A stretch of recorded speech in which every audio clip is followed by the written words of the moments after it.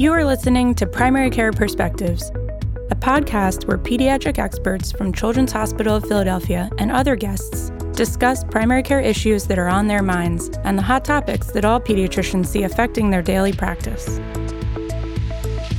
This podcast is for general informational and educational purposes only and is not to be considered as medical advice for any particular patient. Clinicians must rely on their own informed clinical judgment in making recommendations to their patients. Hi, I'm Dr. Katie Lockwood, a primary care pediatrician at Children's Hospital of Philadelphia, and today I'm talking about neighborhoods and health. Joining me is Dr. Stephanie Main, who's a faculty member and research scientist at Policy Lab at Children's Hospital of Philadelphia, and also the Associate Director of Clinical Epidemiology at CHOPS Clinical Futures. As an epidemiologist, her research focuses on the influence of multi-level factors, including health policies, neighborhood environments, and health system factors on health behaviors and chronic disease outcomes. She is interested broadly in the social and environmental determinants of cardiometabolic disease development, with particular focus on smoking, obesity, and stress. Her work aims to identify risk factors and opportunities for prevention of obesity and future cardiometabolic disease among children and their families.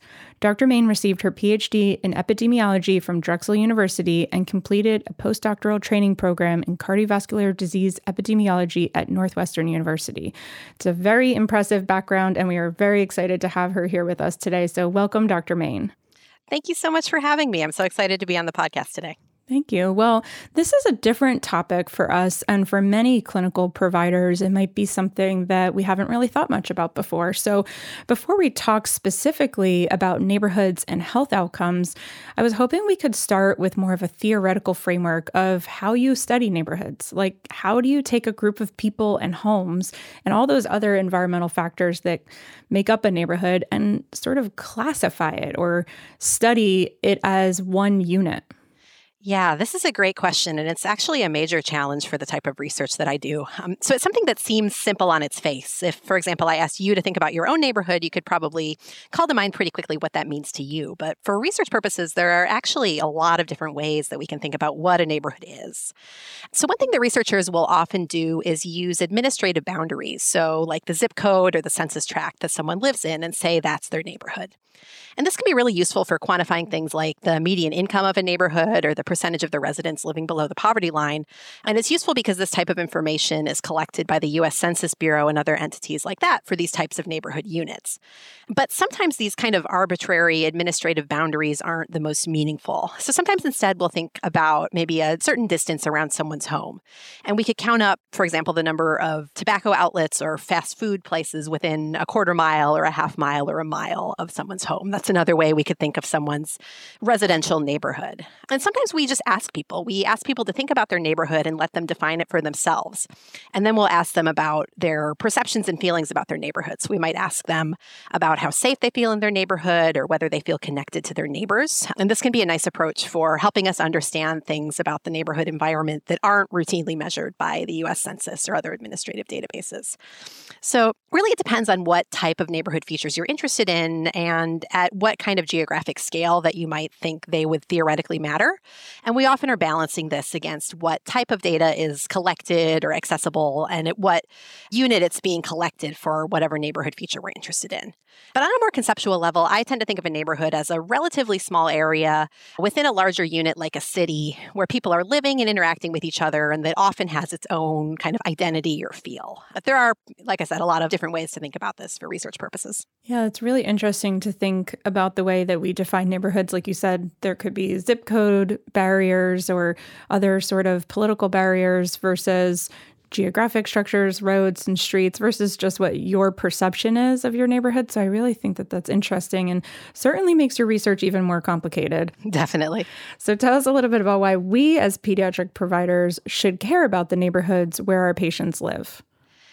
So it's been estimated that only about 20% of the variation in health outcomes between people is due to medical factors and factors related to the healthcare system. So much of that 80% of variation that isn't due to the healthcare system, some of it's due to individual level factors, health behaviors, but a lot of that variation is also due to factors in people's environments, which includes their homes, their neighborhoods, and larger scale factors like state or local or national policies. So why do neighborhoods specifically matter so much? Well, discriminatory policies like redlining and systematic disinvestment in neighborhoods, particularly where racially minoritized people live, these are historical and structural processes that have really directly led to the concentration of poverty in certain neighborhoods, which leads to huge disparities in the types of resources that neighborhoods have available to them.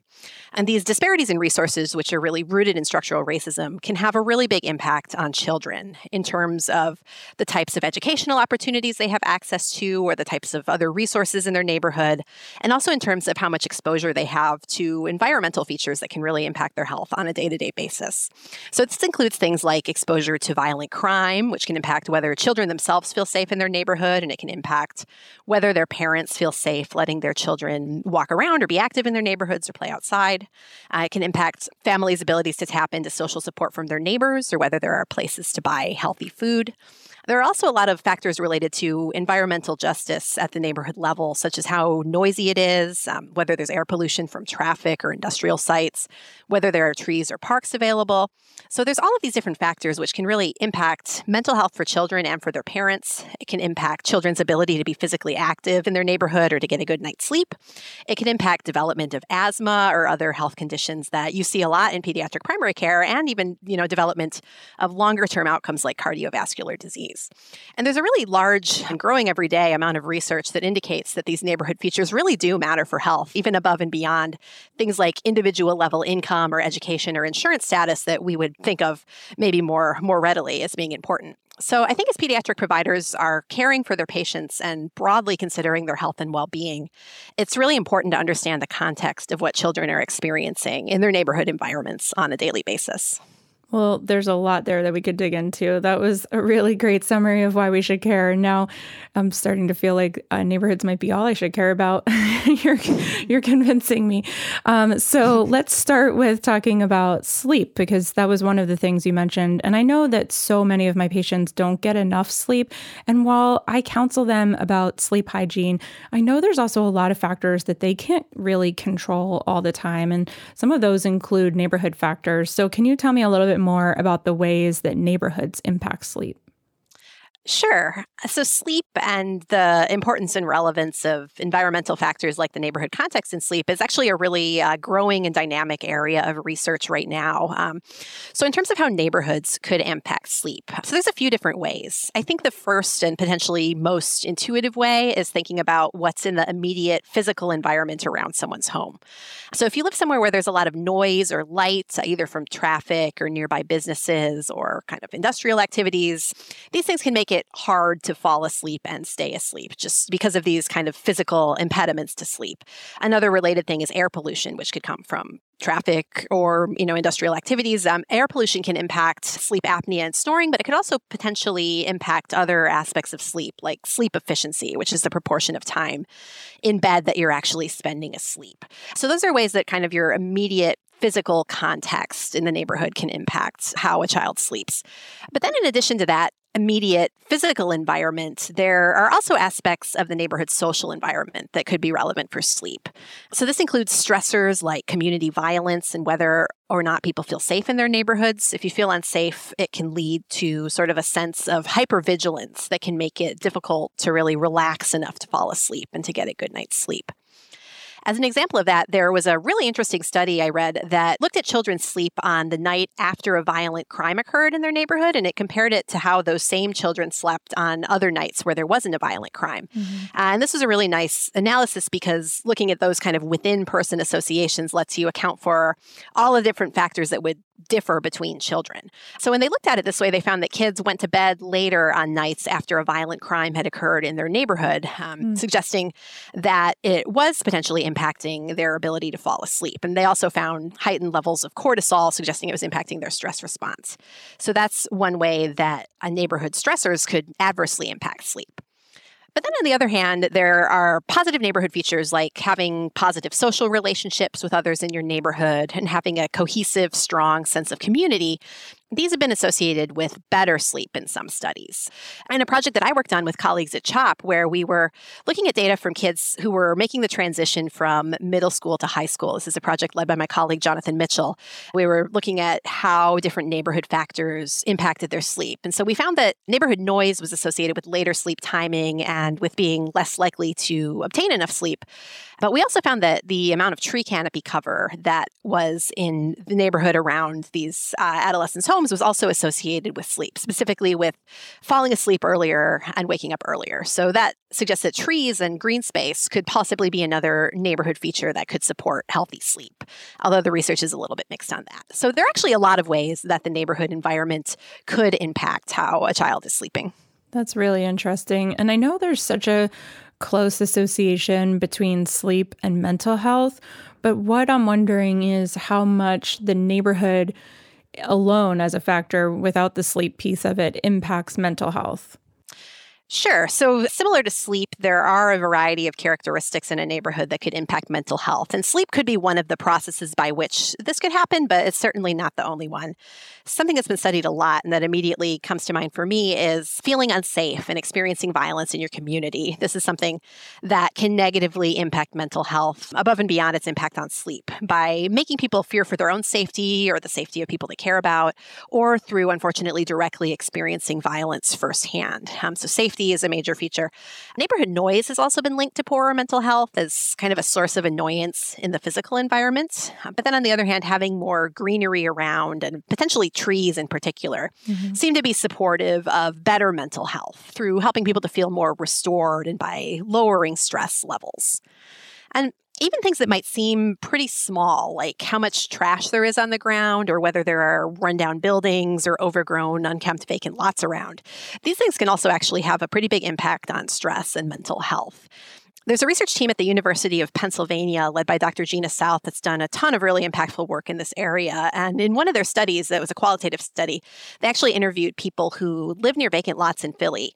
And people who live near these lots told them that when there were these visible signs of disinvestment and neglect in their neighborhood around them, it made them feel anxious or powerless or stigmatized. So I thought that really drove home how what we see around us as we go through our daily lives, as we work, go to school, play, these things can have a really strong impact on stress and how we feel and our mental health overall. So important. And I love Dr. South's work. And it goes back to your point in the beginning about the sense of community and connectedness that you feel to your neighborhood and how that impacts your health. So embedded in what you were just talking about is this concept of safety too. And I know from my years of working in Philadelphia that many of my patients' parents would tell me that the safety of their neighborhood impacted things like their ability to take walks as a family or let their children play outside, ride their bikes, or walk to and from school. So can you tell us what you've learned about the chronic stress of an environment and how that impacts families and ultimately the child's health? I think concerns about safety are such an important thing, from a parent's perspective and when you're thinking about your child's health and well-being in general. So this is an area that I've been very interested in for a while. So in a study that my team conducted, we fielded a survey with 300 mothers or other female caregivers of preschool-age children in Philly. And we focused on families who were enrolled in Medicaid. So we wanted to reach families with lower incomes overall who might be disproportionately exposed to environmental stressors like neighborhood crime. And so we asked these moms to rate things about their neighborhood, like how safe they felt and how connected they felt to their neighbors. And we also calculated the crime rates in the areas that they lived in. And then we also asked them about their diets, their children's diets, their stress levels, and then a bunch of questions about their households and resources and stressors, things like food insecurity. And what we found was that parents who felt safer in their neighborhoods reported eating more fruits and vegetables, they had lower levels of stress, and they were even less likely to experience food insecurity than parents who felt less safe. And this was even after we accounted for a bunch of differences in other factors that we thought would be relevant to both these neighborhood perceptions and to these health outcomes. Things like the mother's education, household income, and the poverty level of the surrounding neighborhood too. And this is similar to things that have been reported by other researchers. This is an area that has been studied a lot, I think, because it is such an important aspect of the neighborhood environment. And so a number of studies have found that greater neighborhood safety is associated with greater physical activity and better mental health. And then in contrast, feeling less safe is really associated with chronic stress, as you mentioned. But something that's interesting is that in some studies, including ours, how people perceive their neighborhoods actually seems to be more important than more objective exposures like actual violent crime rates, for example. So we found associations between parents' perceptions of their neighborhood safety with stress and dietary patterns, but not with actual crime rates. And so I think this really highlights just how important people's feelings and perceptions about their environments are and how people might, perceive the same circumstances differently. And those perceptions can really, really impact their health. But good news here is that there are relatively small-scale interventions that can really have a big impact on how safe people feel in their neighborhoods. So I'm mentioning the Dr. South's work. Their group has conducted really large-scale randomized control trial that found that just cleaning up a vacant lot, greening it, putting a fence around it, that actually can make a really, really big difference in how safe people feel in their neighborhoods, how willing they are to socialize with their neighbors, and also their mental health. And it even reduced gun violence in the surrounding areas, which I think is really amazing effects for something that seems relatively simple. And while this research has been largely focused on adults, since we know that parental stress and mental health are such important factors in child well-being, I think these findings are really important for kids too. So I think that's, neighborhood safety can have really negative impacts, but I think there are, important things that we can do to help support safer neighborhoods. Yeah, I think that's really interesting. And you mentioned a lot the perception of our neighborhoods. And I think I learned once that many people perceive the safety of public spaces like parks in relation to whether or not they see people there who are familiar to them or who seem similar to them in terms of their race, ethnicity, or socioeconomic status. And that's sometimes how we make our judgments about whether or not a public space feels safe to us. And I think this speaks a little bit to the cohesion of a community. Are the people who live there part of my community, and do I have a sense of belonging and connectedness to them? Do you find that this is true and that relationships with neighbors can change the way we perceive the safety of our environment? Yeah, I think you're exactly right that a sense of belonging and social cohesion in a neighborhood can have a big impact, not only on how safe we feel in our environments, but also on health. So neighborhoods that are higher in collective efficacy, which is a construct that kind of combines levels of mutual trust or social cohesion in a neighborhood and how willing people are to take actions for the common good. So neighborhoods that are high in collective efficacy have lower rates of violent crime in general. And in our study with parents of preschool-age kids in Philly, we found that parents who perceive their neighborhoods as having higher collective efficacy and social cohesion reported lower stress, and they had healthier dietary patterns than other parents who reported less collective efficacy. And other studies have similarly found that neighborhoods that are high in collective efficacy or social cohesion, which is a component of collective efficacy, these are associated with better mental health, with higher levels of physical activity, and with better sleep, among other things, which I think could be operating, partially through helping people feel safer in their neighborhoods, but also through that really positive social support that could help to kind of buffer against negative impacts of some of these other environmental factors.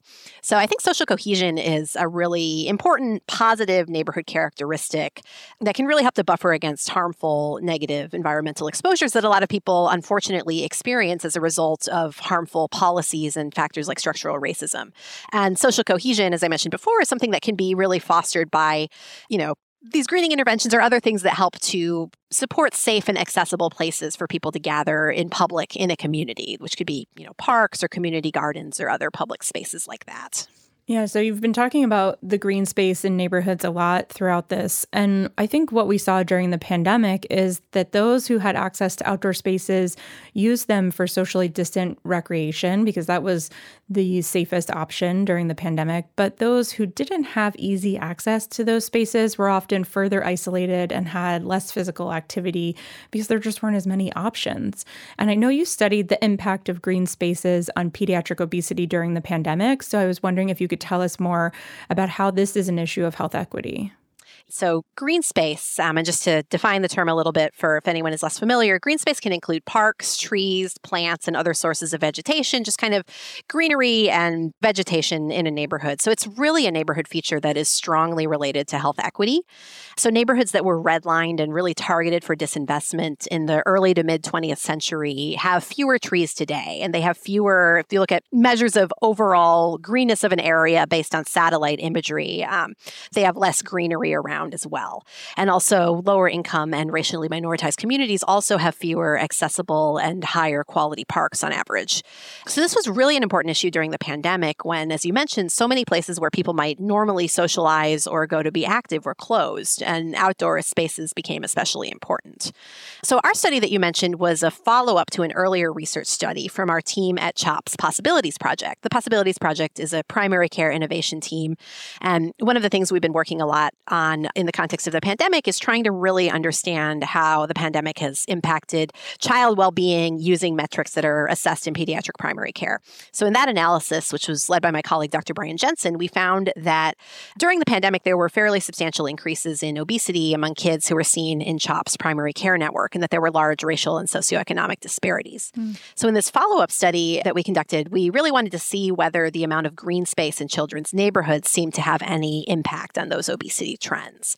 So this was in a population of kids receiving care at practices all throughout the CHOP primary care network, so throughout the Philadelphia metro area and parts of New Jersey, which included kind of mostly suburban and some urban and some rural areas.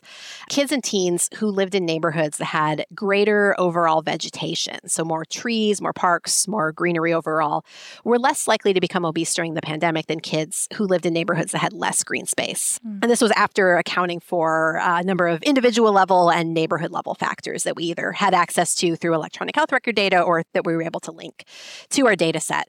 So unfortunately, we didn't really have detailed exposure on people's access to parks specifically or their use or the quality of the green space in the environment. But the findings still suggested to us that green space could potentially be a factor that could help to mitigate some of the negative impacts of the pandemic, at least related to some of these obesity increases that we saw overall. And since we were using electronic health record data, we couldn't really specifically look at physical activity versus stress versus other potential, mediators of that relationship. But those are things that I think likely could be involved here.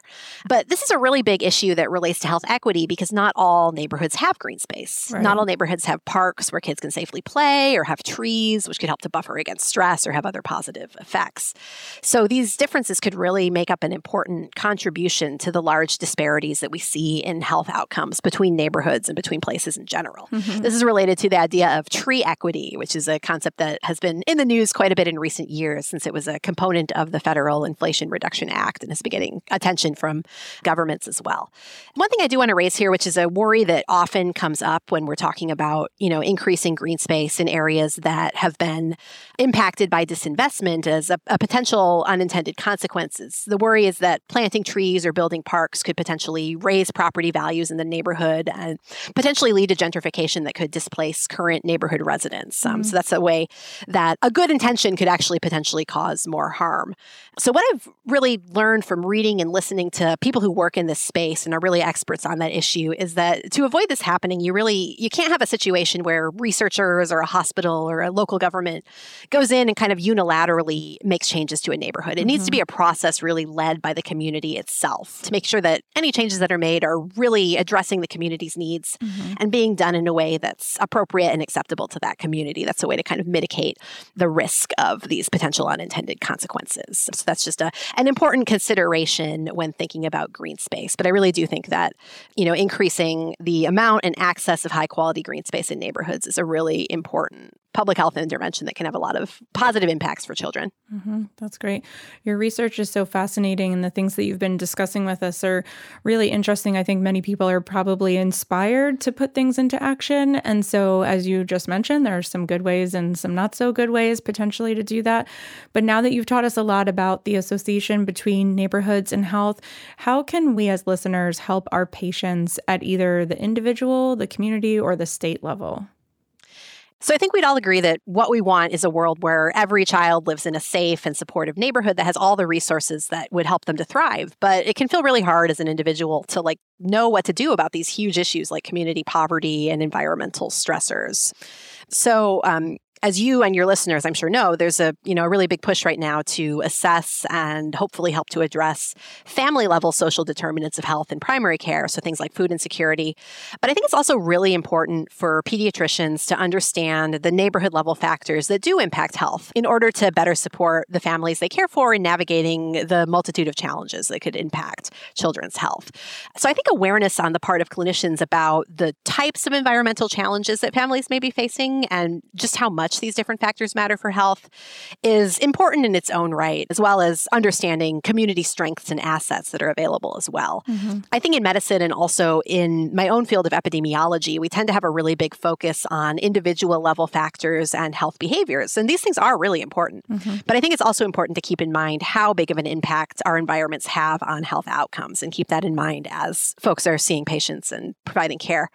Another really important action, I think, is advocating for policies and programs that invest resources in communities that have been impacted by disinvestment and structural racism. I think pediatricians are really powerful and convincing advocates for things that really do matter for children's health. And so in addition to understanding what the issue is, another really important part of this is developing partnerships with community groups that are already working in neighborhoods every day and doing what we can do to support them in their missions, since really, as I mentioned before, the community residents are the ones who know best what their neighborhood's needs and how these needs should be addressed. But that being said, health systems can play a really big role in investing resources into supporting community-driven neighborhood interventions that can be really effective. So as an example, at CHOP, we have the Healthier Together initiative, which is helping to fund a variety of environmental changes in the community where many CHOP patients live, and doing so in partnership with clinicians and with community members. So they're funding things like the planting of trees and greening of vacant lots, or conducting housing repairs for children who have asthma. So these are all relatively simple interventions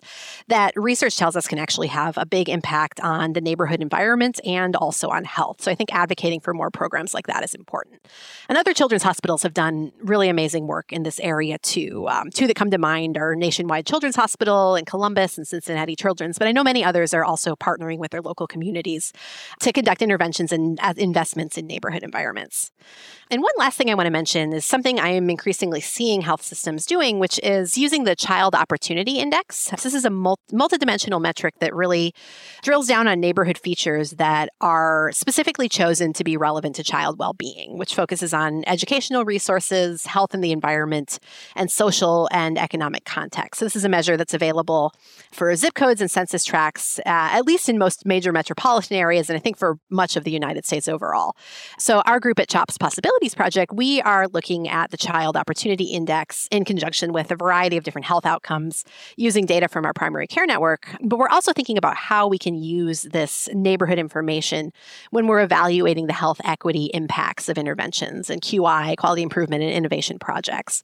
So I think that incorporating information on neighborhood environments when we as researchers or clinicians or hospitals, whenever we're evaluating how effective research interventions, quality improvement, operations, or clinical care are taking this neighborhood context into consideration is another way that providers and health systems can use what they know about neighborhood context to help their patients. Wow, you've given us a lot of inspiration, and I love all of those ideas for clinicians and really for everybody to take into account about the neighborhood that they live in and how they can get involved. And I think for many of us out in primary care, when you're out in the community, I know many offices do invest in supporting the community where their office is set. And some do that through community gardens or giving back to families in the community or doing block party type things to connect with the community. And I know there are many creative ideas out there that different offices have had to try to connect with and improve the communities around them and to partner with, like you said, partner with the communities to see what they need. So I know many of our CHOP practices have done things like that, and we are happy to always share best practices with each other. And we appreciate the work that you are doing to help keep us well informed on this and how it impacts our patients. So thank you to everyone at Policy Lab, at Clinical Futures, and with the Possibilities Project, and specifically for you, Dr. Main. Thank you so much. All right. Thank you for being here today, and I hope everyone has a good day. Thank you for listening to this episode of Primary Care Perspectives. You can download and subscribe to future episodes on iTunes or visit chop.edu/PCP podcast for a listing of all episodes. I look forward to our next chat.